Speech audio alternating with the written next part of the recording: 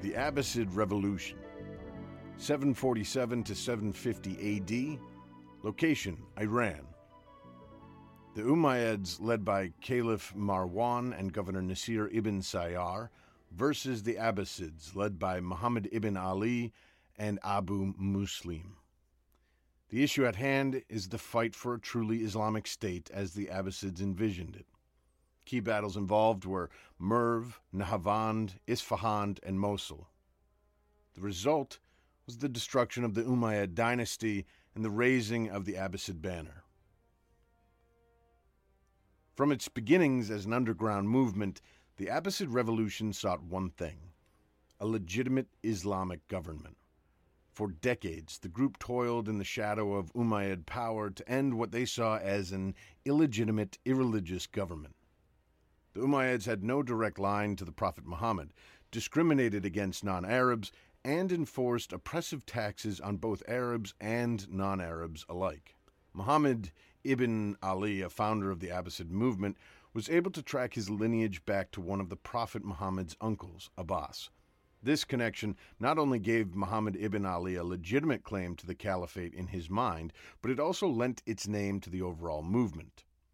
With help from Abu Muslim, an Iranian tasked with rallying the non-Arab unhappy to the Abbasid banner, Ali planned to tear down the unacceptable Umayyads. Abu Muslim and Muhammad ibn Ali began their insurrection in 745 AD by speaking against the ruling Umayyads. The revolutionaries also started recruiting an army from the Khorasan region.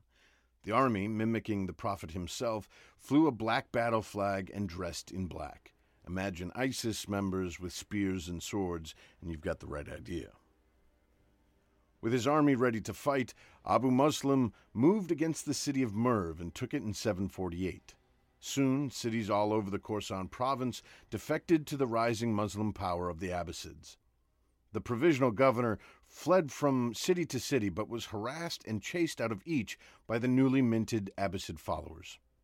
At the city of Nahavand, the governor took shelter but soon died from fatigue and disease. The town of Nahavand was a potent symbol of repression for Abu Muslim and his people. It was here, over 100 years before, that the Arab Muslims had destroyed the Sassanids and taken Iran. The worm had turned, though, and this time around it was the Abbasids and Abu Muslim that found themselves victorious at Nahavand, sending the Umayyads reeling. Again and again, at Isfahan and Hulwan, the Abbasid armies beat their enemies back, pushing the Arabs further and further west, all the way to Mosul in northern Iraq. At Mosul, Caliph Marwan made a final stand, and in the process he lost almost half his army to the Abbasid whirlwind. Caliph Marwan fled to Egypt in 750, hoping to find succor and aid. He hoped to retake his lost empire, but was murdered before he could get any traction. The flight of a caliph and the collapse of the Umayyad power left a power vacuum in the Middle East. The seesaw-like nature of events that has plagued the region through history went into effect again, not for the last time. Abu Muslim and the Abbasid armies rolled through Iran, Iraq, and Syria, eventually capturing Egypt and even the Arabian Peninsula, home to their former oppressors. When the fighting ended, the Abbasids set up their caliph in Baghdad, and there it would remain for more than 500 years.